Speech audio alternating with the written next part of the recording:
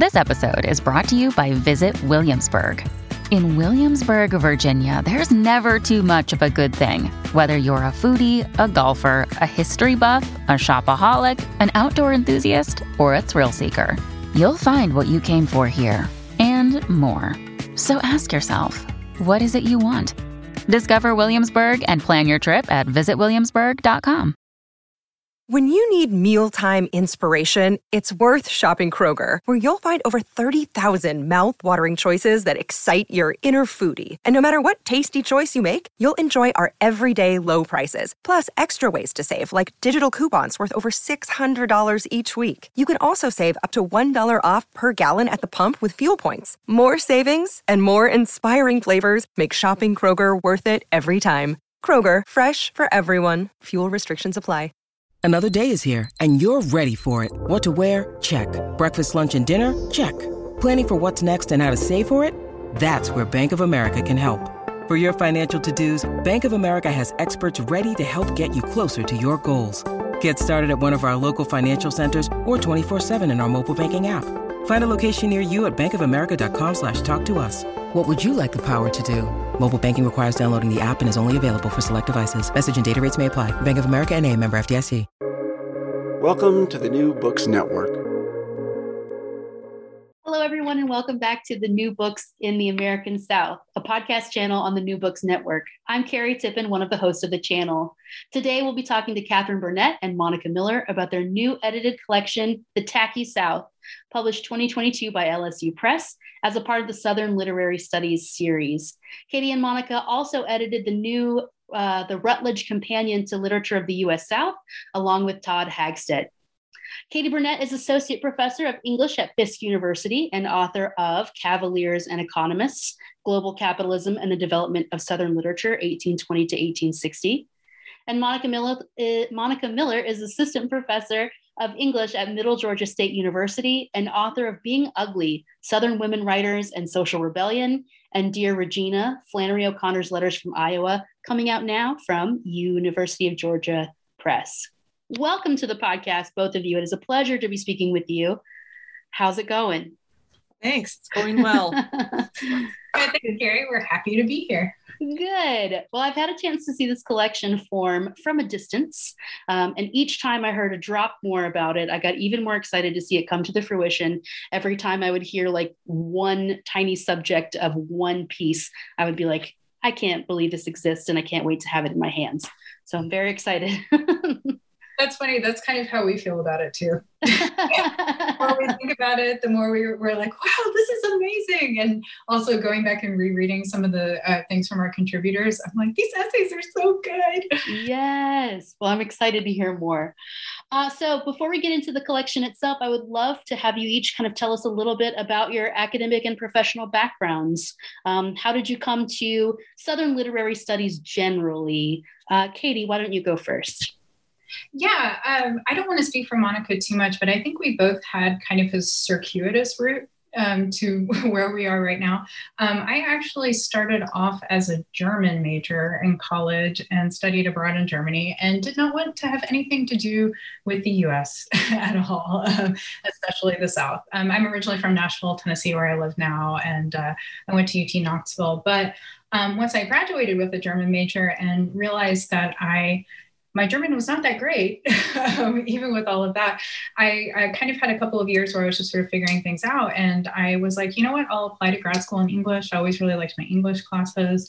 And I just sort of happenstance landed at University of Mississippi, which is one of the sort of epicenters for Southern studies in a lot of ways. And also just by happenstance landed in Jay Watson's class on early American literature in class in the South. And from there, I developed a project on antebellum writing and ended up going to UT Knoxville back again for my PhD and writing my dissertation on antebellum fiction in the South and economics. And so in a lot of ways, like, even though I'm from the South and sort of actively resisted any sort of allegiance, it just kept pulling me back in. And that's where I'm at right now. That sounds very familiar. Monica, how about you? Yeah, circuitous is a good word. I grew up a lot of places, but we lived in Georgia for 9 years. And when we moved to Ohio, my senior year of high school, I realized just how much I missed Southern culture in the South. And it took me 17 years to finish my bachelor's degree. But during that time, I really did look to literature and music to remind me of home.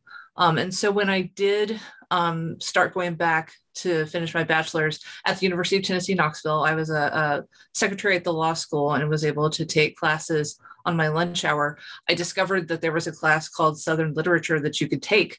And I was very excited that Flannery O'Connor's Wise Blood was on the syllabus because I had read it by myself, and it's a really, really weird book. And I was very excited to have Tom Haddix to ask, okay, I need you to explain the gorilla to me, what is going on in this wacky book. And so, when I realized after 17 years, I was about to finish my bachelor's degree, I'm like, well, like Katie, I'll apply to graduate school. And I got my master's at UT, which is where the two of us met. And then I went on to get my PhD at LSU. And I'm glad that I took the circuitous route because a lot of the things that I write about gender and beauty and aesthetics are things that I was interested in just on my own and read about on my own. In fact, when I lived in New Orleans, I went to the National Women's Studies Association as a local activist. I got a scholarship. And going to this academic conference and people were talking about Leslie Feinberg. And I'm like, oh, all these books that I've read on my own, there's a thing that you can go and talk to people about these books that you've read. This sounds like a great career path. Yeah, good. This makes me feel better. That's how I ended up in food studies kind of too, right? Things that I was interested in and obsessed about as a person, and realized that scholars were obsessed about them too. Very exciting. Well, first of all, you've been working on 2 books together, and both of them are coming out in 2022. And you mentioned you met at UT Knoxville. How did you come to be collaborators? So I wish we had more of a meet cute story to go with this, but I think our collaboration, and again, Monica, you can stop me here if you don't agree with this, but evolved in a very organic way that really came from just having a good rapport.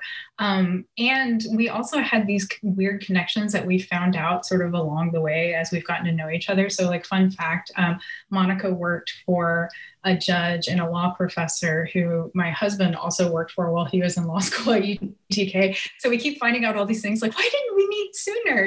So I guess it is kind of a meet cute. But I guess in terms of the collaboration, on paper, Monica and I don't really have a lot in common research-wise. I'm pretty squarely in the 19th century antebellum stuff. She does more kind of like 20th century and contemporary Southern literature. But in terms of the ideas and the way we approach literature, we have a whole lot in common. And so we started off, we ostensibly met in graduate school, but we actually didn't have a whole lot of overlapping classes. But then once we started attending conferences, once we both kind of advanced in our graduate studies, we just kept running into each other and kind of gravitating toward each other and kind of finding out that we had a lot in common, where I feel like we complement each other in a really, really nice way, where we approach things in similar ways, but from very, very different angles and kind of meet in the middle. So I start with the earlier stuff, she starts with the later stuff, and then the twain shall meet sort of thing. I don't know, Monica, you want to add more to that? Well, I think we also have a very similar work ethic, which I think has helped a lot. I think because we both had jobs outside of academia, we've had office jobs, we have a lot of the kind of really boring rote skills that you need to be able to do projects like this. The Routledge book has 88 articles in it. So being able to have spreadsheets and emails and email templates and keep track of things, we both kind of respond to email in the same amount of time. We both tend to work, have similar, working times during the week that we do things. And I've certainly learned a lot from Katie because she has a lot more kind of administrative responsibilities than I do. And the way that she organizes just her work during the week is something that I have just flat out copied in terms of trying to get things done. But I do think that I agree that on paper we look completely different, but the more we work together, I think the more that we discover that we're have overlapping interests and also are just, compatible to work with. we like to text each other about new office supplies and spreadsheets, like with disturbing regularity. Because I'm glad you mentioned having other jobs too, Monica, because I've thought about this when we were working with Routledge and having to deal with so many different contributors and so many different entries. It reminds me a lot of during my lost years, if you want to call them that, between undergrad and graduate school. I worked in a kitchen and I was a prep manager and a cook. And it reminds me a lot of just the ordering process, figuring out like when do you need to do certain things, and managing schedules and things like that translates surprisingly well into academia. Yeah. And book writing. So this podcast is brought to you by Trello and my Trello boards, so I get it. Monica, where did the idea for the book begin? You describe it a little bit in the acknowledgments, but for our listeners, tell us, and then what kind of need you saw for a collection like this. Sure. Well, see, this is the meet cute. I was at a conference in New Orleans, which I think I'd love to know just how many books start with, I was in a bar in New Orleans, but I was at an American Literature Association conference in New Orleans, and I was hanging out with Michael Bibler, who's one of our contributors. He's an amazing professor and scholar at LSU. And he was he'd written a little bit about the B-52s. He was thinking about concepts of silliness and campiness and playfulness. And so we were sitting in this bar talking about these concepts and looking up on our phones, the difference between campy and playful and tacky came up. And when we saw that tackiness has Southern etymological roots, that before the 19th century, tacky meant sticky. But there are these wonderful etymological roots in South Carolina horse culture, that the people who tended the tack horses were referred to as the tackies. We were very excited to learn that tackiness actually comes from the South. And so thinking about, we had to put together a conference panel about this. There was an upcoming Society for the Study of Southern Literature conference coming up in Boston. And so we texted Katie, who asked why we chose her to text, but we both like Katie. Katie likes the B-52s. Katie likes weird stuff. And Michael pointed out that Katie does the 19th century. So we're like, she'll have a really interesting perspective of thinking about the 19th century, because Michael wanted to write about the B-52s. And I thought I could write something about kind of women and kind of Southern living culture and tackiness. So we texted Katie from that bar, and she likes to tell the story. She was very cranky at us for texting her from our bar in New Orleans, because she was at her office actually working. But we put together this panel. We got a lot of response, and Katie and I, continued to put together several panels for the Modern Language Association, for Southern American Studies, I think, Association. And then LSU expressed interest in the project, and we just continued to work on it, putting it together. And I think there hadn't been really a scholarly approach to tackiness. Charles Reagan Wilson, who wrote the foreword for the book, he had done a little bit of work, and he'd actually collected a really interesting collection that's at the University of Mississippi now. But so often when you get books about tackiness, it's more kind of a, hey, here are the places in Georgia to see, the Big Chicken and Howard Finster's work, or, look at this. But there really wasn't a serious approach to it. And I think in a lot of ways, if there had been an approach, I'm glad you mentioned Charles' foreword, because Charles Reagan Wilson is probably one of the tackiest experts, one of the tackiest men alive. I'll say it on air. But he is also a delight, but not a lot, like Monica was saying, had been done specifically about tackiness in relation to region in the South. It had been a little bit more diffuse in terms of discussions of tackiness or trashiness in relation to class. So we owed a pretty big debt to Nancy Eisenberg's work on white trash, and Matt Ray and Annalee Newitz's essay collection, White Trash 2, were pretty informative, but neither have that kind of specific regionality that we felt really needed to be teased out, especially given the etymological roots that Monica mentioned. Yeah, we're going to talk about Dolly Parton later, but in the introduction and on the cover is Dolly in all of her glory. What makes this a good moment? Or what's sort of it's Dolly's moment, right? And also kind of a tacky moment.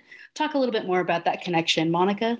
Well, as we talk about the introduction, it became kind of frustrating, because as we were working on this in 2020, 2019, it seemed like every 5 minutes, Dolly Parton did something else. She gave money to fund a COVID vaccine.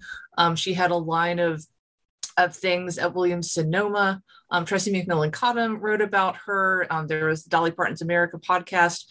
Time Magazine called it the Dolly moment. And so we were already working on this, but it seemed, especially auspicious that as we are trying to write about the significance of tackiness and the American South, that Dolly Parton, who is such an emblem of tackiness and its excess and its kind of reveling and celebrating excess and doing things that don't quite hit the mark because they're fun. That she was, it seemed auspicious that she was so in the zeitgeist at the moment that we were trying to write about it. So it was on the one hand really wonderful, and on the other hand really frustrating because we wish she would take a day off so we could finish our introduction. Good point. I like that the coincidence then, right? So not that she started it for you, but it just so happened, right? Katie, a lot of the essays in the collection work on defining what's tacky, and we've already heard a couple of definitions, but tell us what tacky is. Yeah, so I'd say a very, very simple definition is that it's an aesthetic mode that sort of delights in, revels in, or adopts just kind of being over the top, being too much, being excessive, like Monica was already saying. But I think in a lot of ways, that very simple definition doesn't really get at the complexities of how tackiness gets employed, specifically in regard to how the intentionality behind it. This is something that comes up a lot in the collection about when tackiness a lot of times is used, and Monica and I point this out in the introduction, it kind of has a dual process. On one hand, it can be something that gets labeled on somebody. And on the other hand, it's something that someone or a community can take on as sort of a mantle. But in both processes, even if they have kind of this seeming contradiction, there is that kind of intent behind it, where someone is intentionally putting that label, or someone is intentionally performing this idea of tackiness. And so that intentionality and that idea of the dual processes, I think, is something that's really important. And it reveals something that I'm going to borrow from Michael Bibler again in his essay, where he talks about the seamlessness of tacky, that over the top quality, that kind of too much quality, where something's just a little off, where you see those seams, the anti-seamlessness that he talks about is really at the heart of what tacky is. It's not just an aesthetic mode, it's an aesthetic mode plus one that can be employed in so many different, very thoughtful and sometimes unthoughtful ways to really play with identity and to play and revel in different types of identity. And as we take care to point out in the collection, again, it can cut both ways, but that kind of over the topness with intent is one of the kind of key elements of defining it. Monica, would you add anything to that? Yeah, I think it's just, Michael writes about wigs in the B-52s, and that, in appropriate culture, you're not supposed to be able to tell that something is a wig. In tacky culture, you're reveling in the fact that it's a wig, or that you can see a bit of the underside of the wig, or that you can see that your slip is showing, or basically it's that you're missing something somehow. I love that definition, and I want to talk about it too, because that kind of exposing the seams is one of my grandmother's most horrific forms of tacky, right? Was that she would buy a ready-made garment and the seams of the fabric would not align in perfect. So she would take it apart and put it back together, right? My family lived in horror of being seen as tacky. So I'm with you. Right. In fact, in sewing, my mother would always point out that if you're going to sew something, the inside needs to look just as good as the outside. She was also well known for changing the buttons. So you could get a ready-made thing with those plain plastic buttons. You put something classier on it, and all of a sudden, right, things are better. Okay, so Monica, in the introduction, both of you are writing, but you use scare quotes for both tacky and Southernness and Southern identity. So talk a little bit about this kind of air quotes around those words. Sure. Well, anybody who is familiar with Southern studies knows that what the South, or I'm moving my hands to do the air quotes, that the South or Southern identity is something that we agree that there is no one fixed definition of the South. In fact, their entire books talking about different ways do we define the South as the states that seceded into the Confederacy? Do we talk about the sweet tea line, about where you can get sweet tea at McDonald's? Is it a cultural thing? Is it a self-identified thing? Is it a geographical thing or a climate thing? So there's so many ways that you can talk about the South or the different Souths, right? Because the Mountain South and the Florida South and the Texas South might as well be different countries. So anything having to do with Southern or the South immediately gets put into scare quotes, because we want to make sure that we're not trying to say there is one fixed rigid South that we all agree on, even though the South is deployed as and claimed as an identity in a very similar way that people deploy and identify with tackiness. As Katie was talking about, on the one hand, tackiness can be something that we claim proudly, like Dolly Parton, or like wearing rhinestones, or songs like Rednecks, White Sox, and Blue Ribbon Beer. Or it can be something that's used as an accusation at somebody else, right? As a judgment on somebody else, that they're showing that they're trying and they're not quite making the mark. So all of these things, the quotes call attention to the fact that these are, as we would say in academia, vexed terms, right? That people use these words like we think that there's one definition, while knowing that there's just really not. Slipperiness, yeah. Okay, so Katie, the collection covers a pretty wide range of popular culture icons. We've already heard about some of them.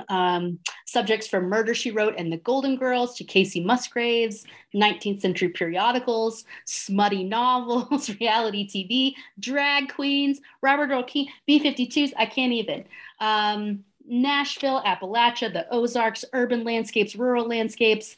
Can you describe kind of the time and place of the collection? Can you give kind of a lay of land for the listeners? Yeah.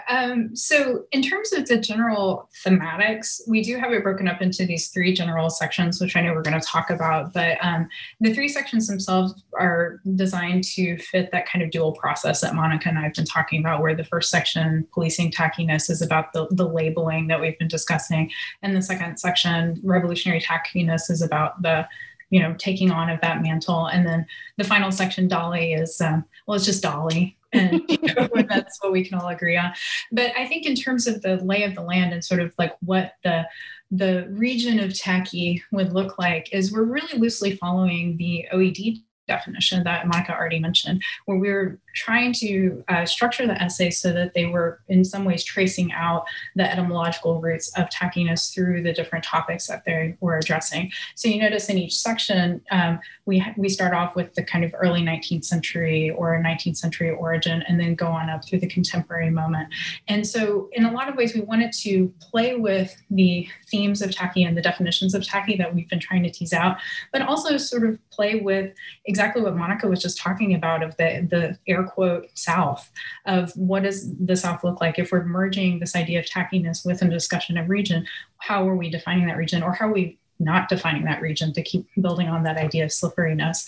And so you notice the essays, in addition to following that general chronological structure, they go from Appalachia to the Ozarks, from Florida to, and so in some ways, very loosely geographically outlining what the South looks like, but also kind of questioning those geographic origins with things like Jill Anderson's Murder, She Wrote essay, where it's thinking about, okay, if we're outlining what the South and tackiness looks like, what does that look like when you take it out of the South and do something completely different with it? Yeah, we've had a lot of questions about the Murder, She Wrote one. And there are episodes of Murder, She Wrote that have these really weird antebellum flashbacks in the South. And so we get this really strange vision of the tacky South from the perspective of this Maine-based show. Yeah. Monica, your essay's in the first section, Policing Tackiness. So maybe tell us about the common theme of that section.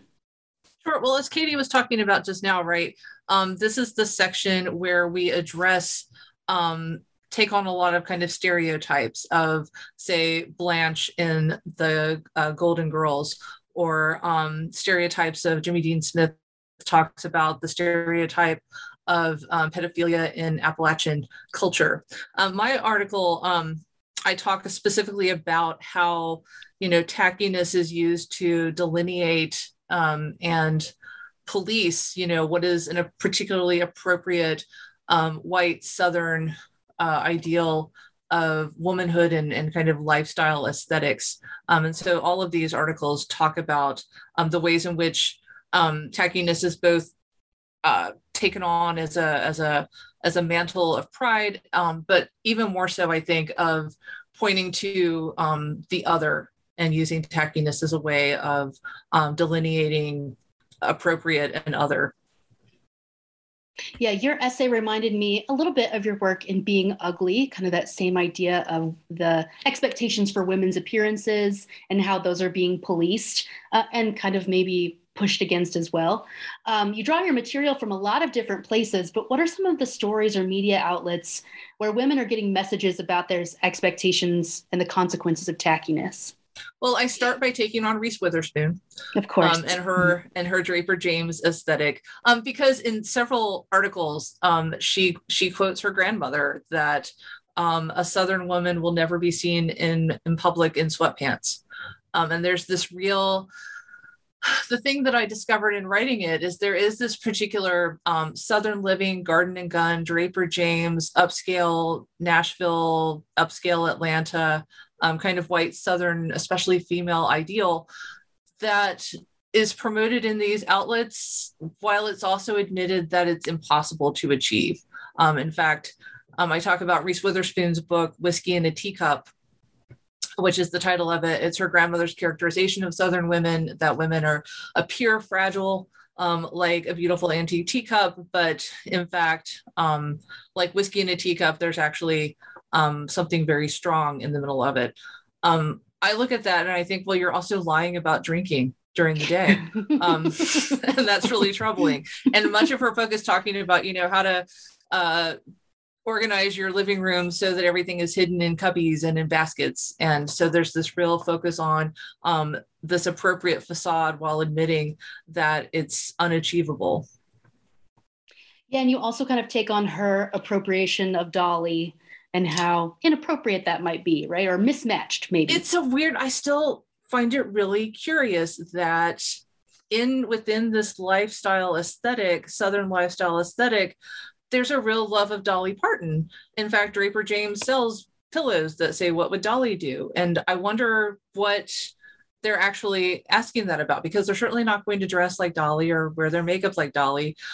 Maybe it's be a successful businesswoman like Dolly. Maybe it's the kinds of themes in Dolly Parton's work of acknowledging your roots and being a strong woman and those sorts of themes. Maybe it's those that they're claiming. But I do find it really curious that this very subtle gingham lifestyle, Southern lifestyle aesthetic of like Southern living has so claimed Dolly as an icon because it seems so aesthetically mismatched to me.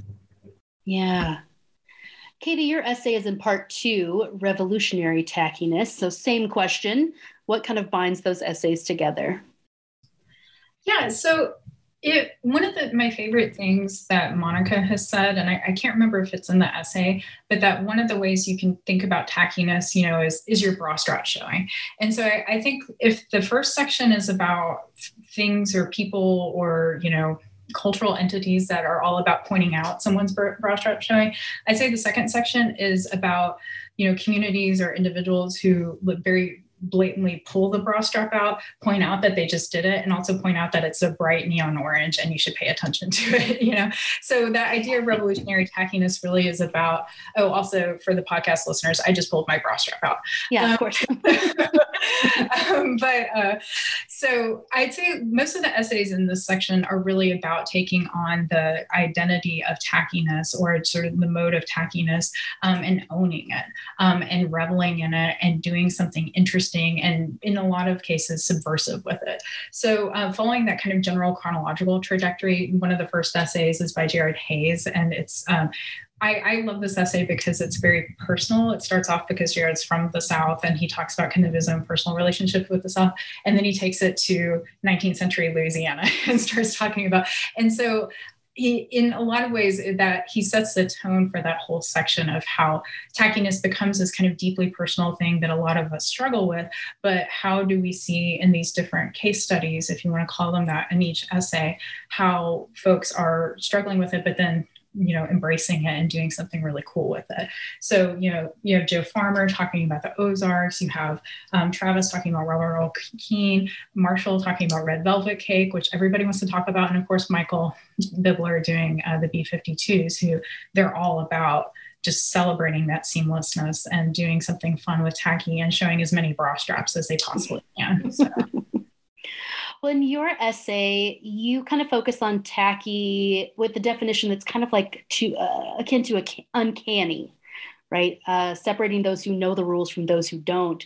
But you're also thinking about the poor whites who ride bad horses as tackies.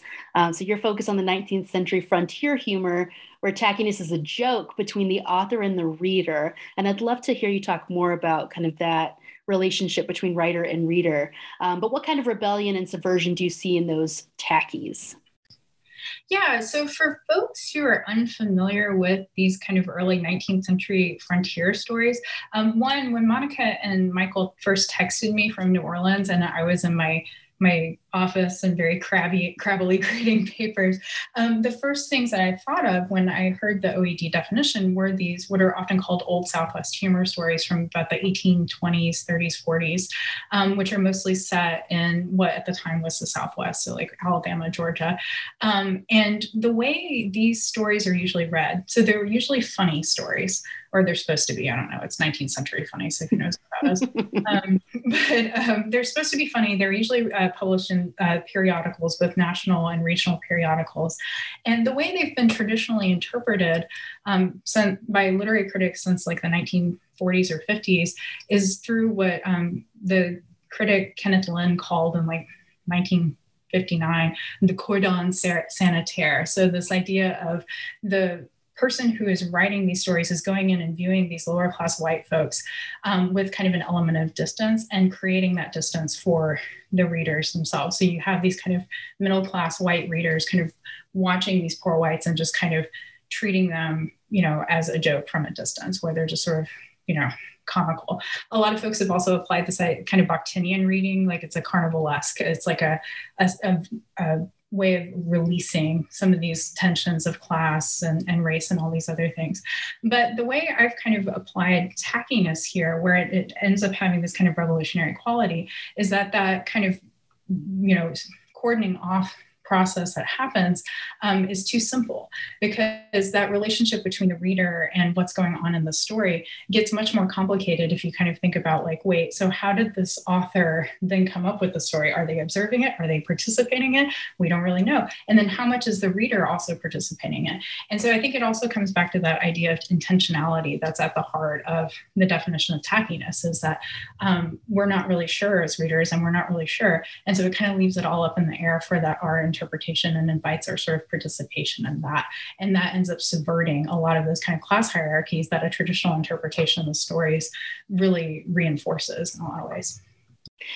Your essay also has tackiness complicated by race, especially because you're looking at Paul Laurence Dunbar short story, right? So talk a little bit more about what difference it makes in how you read the story to think about how his race is involved.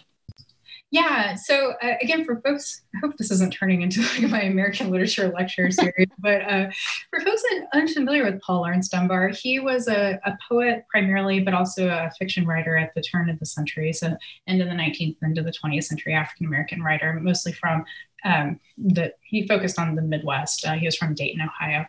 And I'd say in terms of reading the story, it was less for me about changing how I read that particular story and more how I read Dunbar as an author and the rest of his works, and how that story allowed me to rethink a lot of his writing. Because the story, the reason I focused on it is just it's so weird. If you didn't know Dunbar wrote it, it would frankly be a very uninteresting version of the frontier humor from earlier in the century, where it's a very, very basic kind of mining story. There's like a plot twist, and then there's this kind of weird sentimental ending where they all kind of come together. And the dialect is just ridiculous, where you're reading it and you're just like, ugh, what is this? But then when you find out Dunbar was writing it, and I came into it knowing that Dunbar was writing it, you find these moments where I talk about this in the essay, where the dialect just kind of breaks and it stops, he stops using it and it moves into this like formal English. And again, it kind of plays with that intentionality. And for me, thinking about that story as something that is employing a mode of tackiness made me completely rethink a lot of Dunbar's other work, a lot of which was about were about topics and experiences that he wasn't immediately familiar with, but he's playing with these different identities in ways that really subvert expectations, especially for Black authors at the time, and doing something really interesting and very kind of subversive with an idea of identity at a moment when identity was really something that was particularly fraught, because the story was published just a few years before Plessy versus Ferguson decision was handed down. So it really kind of, tackiness sort of opened up the conversation for me in a lot of ways of thinking about Dunbar's work, but also other works by authors at the same time period. All right, the last section is called Dolly as Common Ground. And of course, I guessed the theme before I even read the essays, but these were some of my favorites.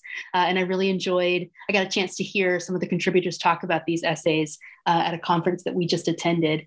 Why country music generally, and Dolly Parton in particular, as so tacky? What made them kind of such a theme that they needed their own section? Well, I think first of all, country music as an industry, as an aesthetic, as a cultural product has such a strong association with the South, and also people who claim it as a kind of affiliation, as several of our writers talk about, and as the South has often been seen as a marginalized region of the U.S. South. So country music has also kind of taken this like marginalized identity and claimed it and, used it as their flag. And I think so much of the traditional themes of country music are reveling in tackiness, reveling in not fitting in with the white collar crowd. Or we have a wonderful essay by Isabel Duarte Gray on nudie suits, right? The rhinestone nudie suits, the kind of Porter Wagoner aesthetic of country music. So much of country music is that both, right? The people claiming tackiness and claiming marginalization and claiming not fitting in as a proud identity. It's also then been itself marginalized and seen as, a lesser than art form in being deemed tacky. So much of country music is just the story of Southern tackiness. And then, of course, Dolly Parton reveling, kind of making this her brand. I was thinking, I think we often think about like her garishness and things like that, but I think that even Coat of Many Colors does exactly what we're talking about, right? That she had, because she was poor, she had the coat that her mother made from, patchwork scraps. Everybody made fun of it, but actually she took pride in it. I think is the kind of sincere aspect of tackiness that it's kind of easy to overlook when, seen in kind of the larger, more spectacular kind of tackiness that she often represents. Katie, is Nashville the tackiest city in America? No. Okay. Well, that was a little too quick there. That's a really good question. No. I didn't prepare you for it. No, you're good. I would say no, only because of some of the things that Monica was identifying, that kind of weird tension that emerges in the kind of like Draper James Nashville versus, new Nashville versus whatever else. Because I'm originally from Nashville, I'd have to say like the kind of evolution of Nashville in the past few years has definitely been a little baffling to me. And I think the Reese Witherspoon adoption of Dolly is kind of a perfect emblem of that in some ways, because Reese Witherspoon very much represents this kind of like old style Belle Meade Nashville that would never have even been caught, dead, being in the same room with like something related to Dolly Parton in like 1995, but now it's kind of like emerged as this thing. And that's sort of like how Nashville itself is sort of evolving. It's just like, we want to kind of adopt these kind of things like tackiness or dolly or whatever, but there's still this kind of sheen of like money and, you know, whatever else that's going on. So, and to me, it's not, no, it's like, it's got tacky elements, but I don't know, Monica, what would you say would be like the tackiest place? I think Nashville's too big. New Orleans? Is New Orleans the tackiest city? Maybe Sevierville, if you want to talk about the like, and I love that, Sevierville, but I feel like Nashville might be too bougie in some way. Might be too bougie. Yeah, like you gotta have a little rougher edge. I don't know, I'm trying to think of like other good like tacky places, but our first panel presentation, Katie talked about Sevierville and Pigeon Forge and Gatlinburg and what I call the pancake district of Gatlinburg and things like that. But again, we're getting into these other, the slipperiness of the categories, right? Because what's tacky and what's campy? I mean, Goats on the Roof in Tiger, Georgia is one of my favorite places to go because they have goats that are up on the roof of the shop and and you can feed them and they sell really good goats. So there is this, again, as we're trying to every time we try to define or pin down what is the tackiest or what is tackiness, it slips away from you. Yeah. And maybe that's one of the themes running through the whole collection. Katie, do you want to say any more about other themes or threads that you see? Yeah, actually, the slipperiness thing was going to be my very first thing.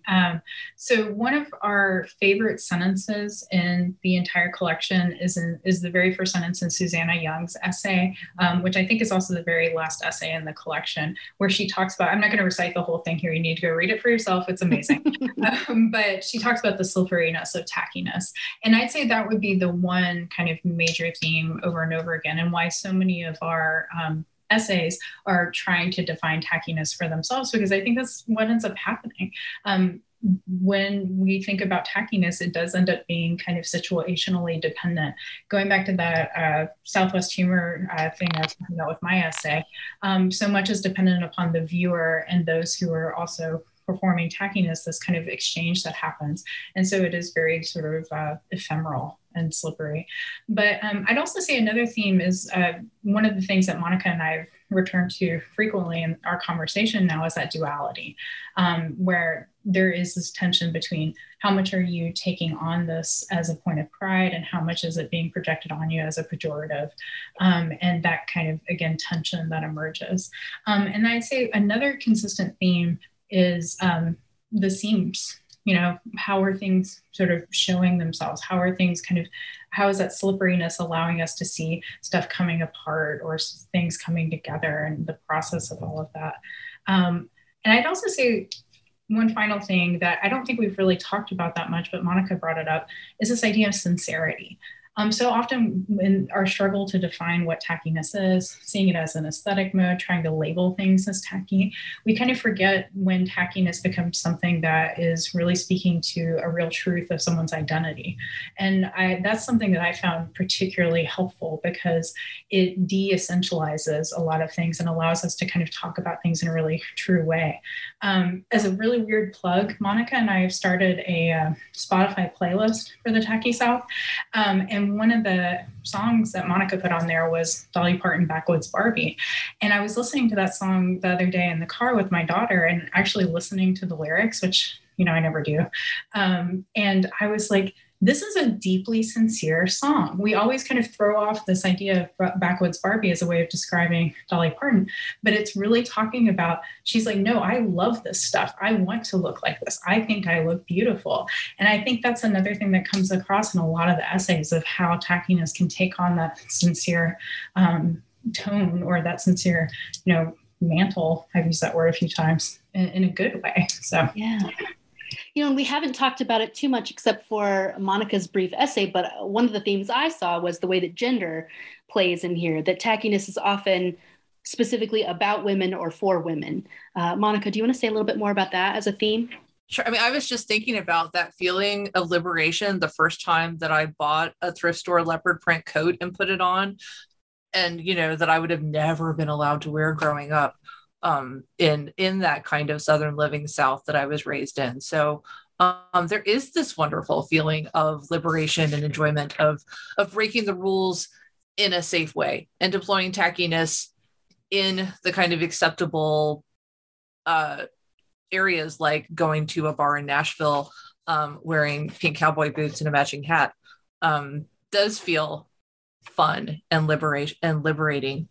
And we talked about gender quite a bit, and I found nothing about fathers and tackiness. Fathers don't tell anybody they're being tacky. Something that I wish we had more about, but I just don't see tackiness as being something that Southern masculinity is just all that concerned with. I mean, there's no such thing as being too much of a guy, maybe it gets labeled as bro culture now, but I think that it is, these kinds of rules of appropriateness are still aimed at women in ways that I just don't think as much they're aimed at men. Mm-hmm. But I do wonder, though, that Carrie, since you brought up the idea of gender, and Monica's raised the idea of it not being applied to masculine identified individuals quite as much, I was thinking, not to refer again to our Spotify playlist, but my husband was really trying to get me to add honky tonk badonkadonk to our And I was really resistant to it because I hate that song. I just hate it with a passion.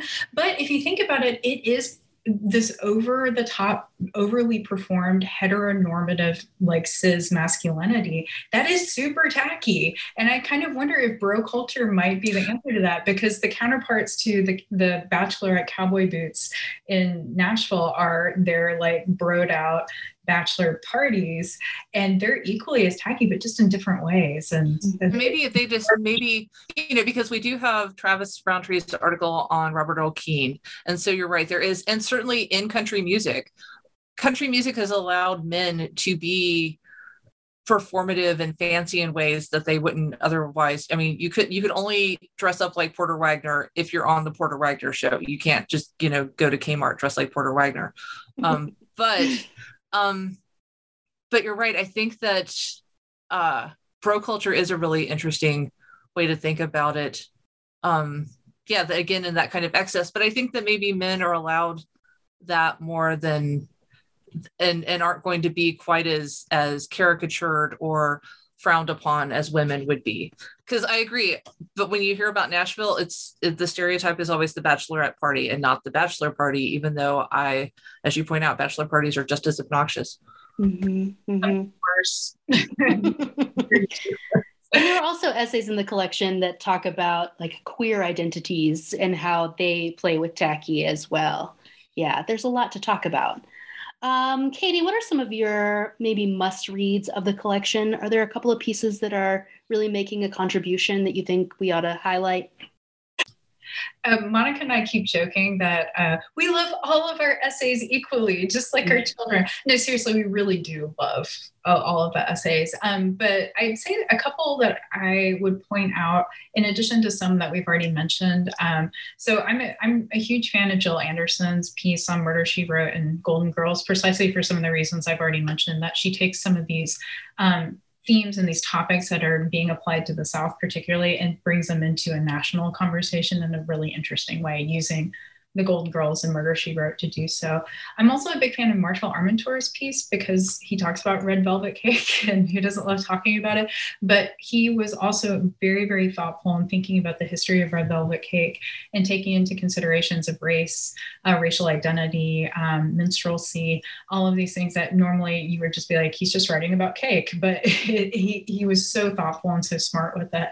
And then a couple others that I would highlight. I'm a huge fan of Jolene Hubb's essay.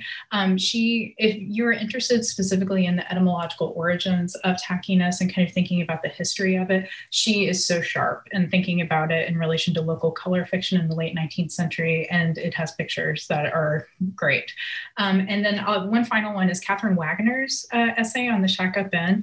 I am a big fan of that one too, and it also has pictures because she talks about thinking about that adoption of tackiness and what are the sort of I'm trying to think of a better word than ickiness, but the icky things that come about from it too. So, Monica, same question. What are some of your favorite pieces? Well, of course, the B-52 started it all, that conversation that Michael Bibler and I had about the B-52s.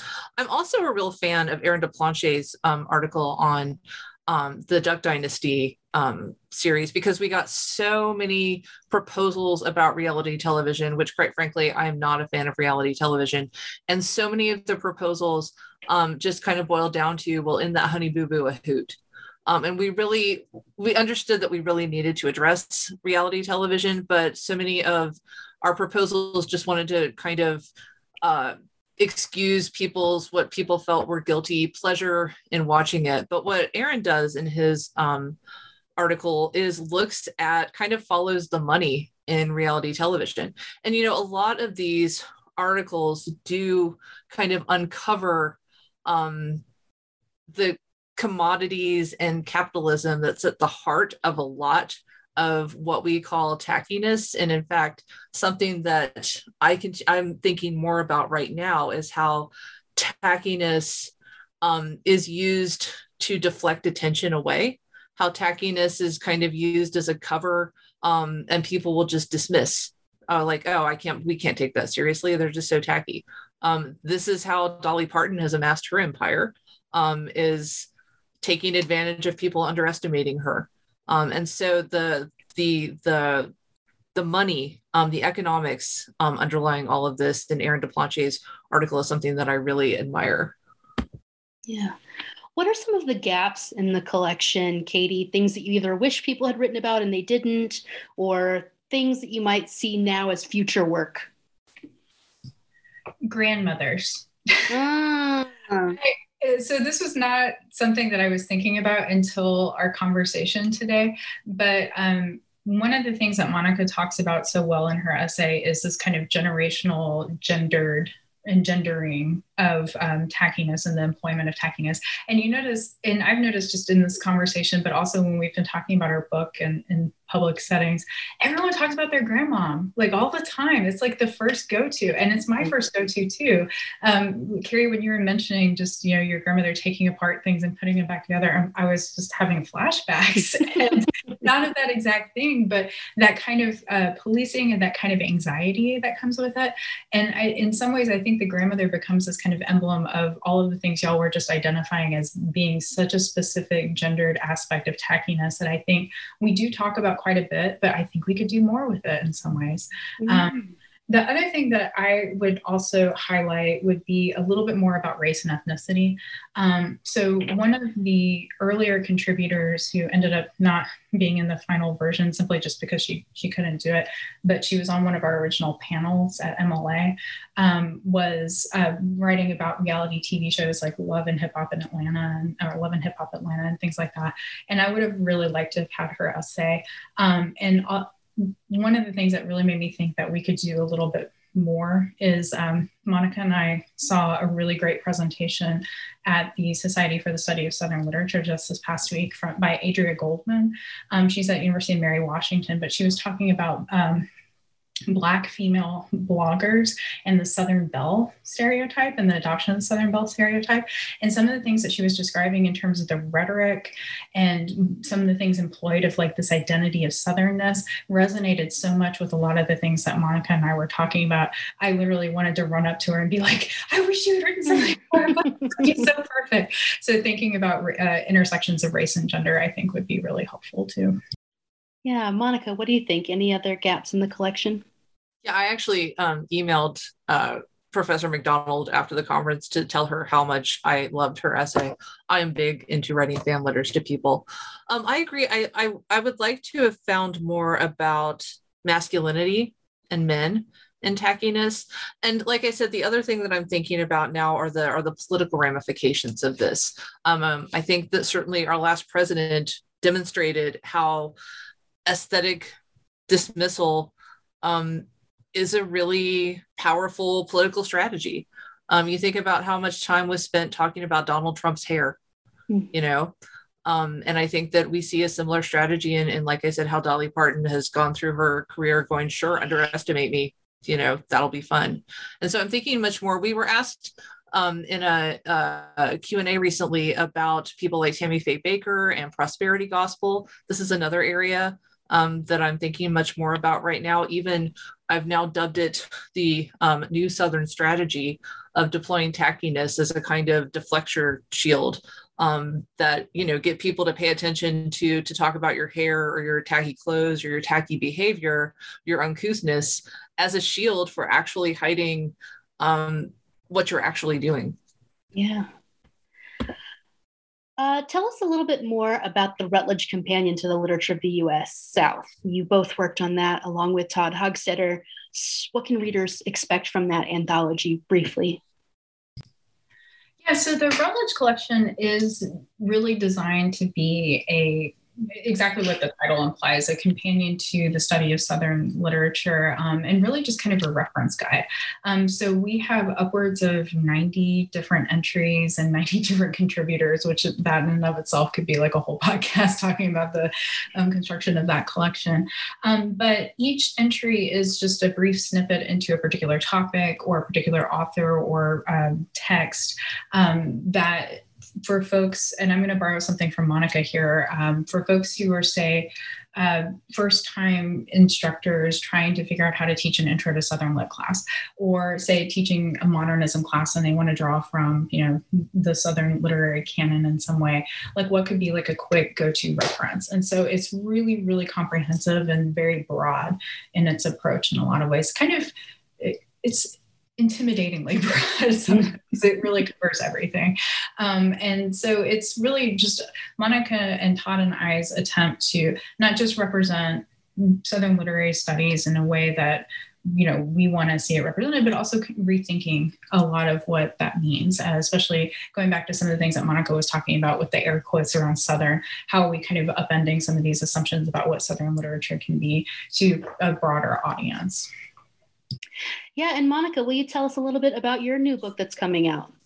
Sure. So the book, Dear Regina, Flannery O'Connor's Letters from Iowa, is a book of when she, in the 1940s and 1946, she left Milledgeville, Georgia. She went to the University of Iowa, where she studied in the Iowa Writers workshop that is pretty, famous for producing some of the 20th century's most important writers.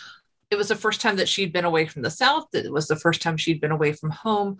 And she wrote to her mother nearly every day, sometimes twice a day. When we read O'Connor, there's a lot of contentious mother-daughter relationships in her stories. And she often characterized her relationship with her mother as rather contentious. Rather than the life of living in New York City and being a famous author that she envisioned for herself, her diagnosis with lupus in her early 20s meant that she had to move back home where she and her mother lived in Milledgeville on their family farm, Andalusia, until her death at the age of 39. And so typically when we read these stories like Good Country People that have these contentious mother-daughter relationships, we assume that they're very much based on her relationship with her mother, which is not wrong.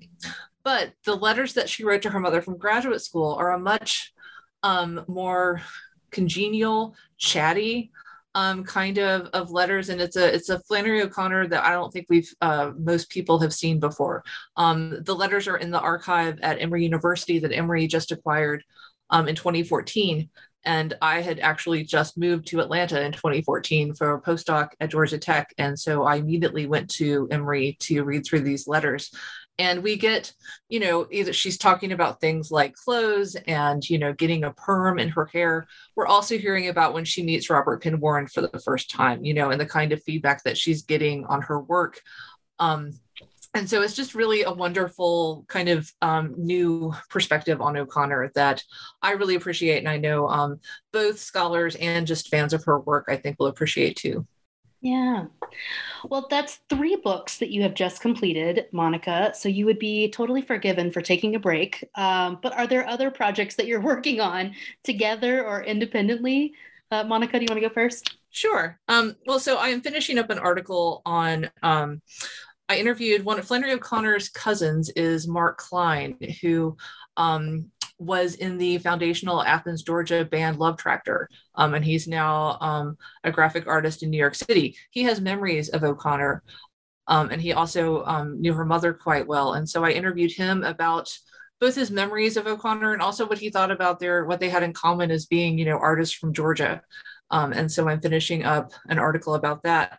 But my next big book project, I'm looking forward to not editing a book and actually writing some of my own words, is I've been looking at depictions of and references to abortion in pre-Roe Southern literature. And it was weirdly inspired by Flannery O'Connor's manuscripts. Her manuscripts of her first novel, Wise Blood, had scenes that talked about and even depicted abortion, which is not something that you think about the Southern Catholic writer writing about in the 1940s.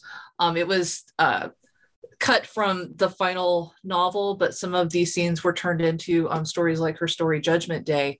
But they also reminded me of Dewey Dell and As I Lay Dying, who pursues an abortion. And once I started the research, there are a lot of depictions of and references to abortion in pre-Roe Southern literature, not all of which are terrible. Some of them are really terrible. The article I'm working on right now on an Erskine Caldwell novel is just horrific. But so I think that I wrote the article on feminism for the Routledge Companion, and I think that there are a lot of roots of feminism in the South that are often forgotten, because I think feminism is often seen as an urban or a coastal movement, and we forget that Roe v. Wade started in Texas. So it's a tough project, but it's one that I think is really important. Well, and I learned about feminism from country music, so that makes sense to me. Katie, what are you working on? As much as I would like to echo Monica and say I'm going to never edit anything ever again, I have another editing project that I'm in the middle of. I'm working on one of those teaching companions through MLA Press, teaching approaches to economics and American literature, because my primary research focus is thinking about the intersections of economics and literary form and artistic production. So I'm co-editing that with Amy King, who's currently a lecturer at Auburn University, and we just submitted the proposal for that, and we have a really great lineup of contributors for it, and it should be coming out next year. We have to write the essays. But in terms of the broader project, if I ever learn to stop taking on editing projects, the one that I'm working on is actually feminism related as well, and thinking about the Southern origins of feminism.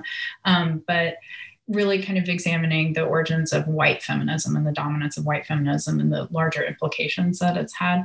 And this actually comes also, like Monica's, out of a previous book project where I was looking at some antebellum Southern writers, white female writers who were pretty prominent in women's rights in the 19th century, but were also pro-slavery.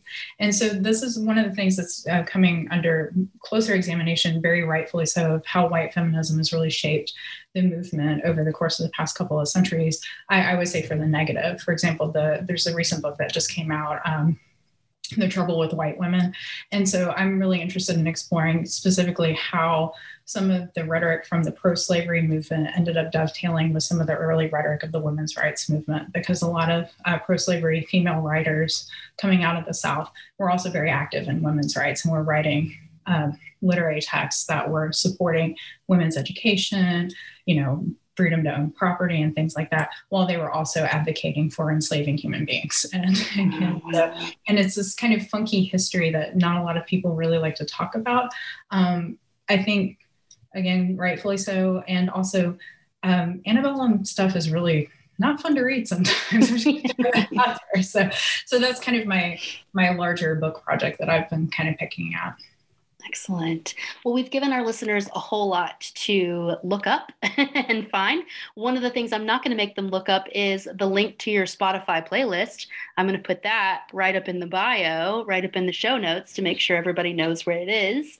Looking forward to that experience. So thank you both for being here. Listeners, we've been talking with Catherine Burnett and Monica Miller about their new edited collection, The Tacky South, and that comes out in 2022 by LSU Press.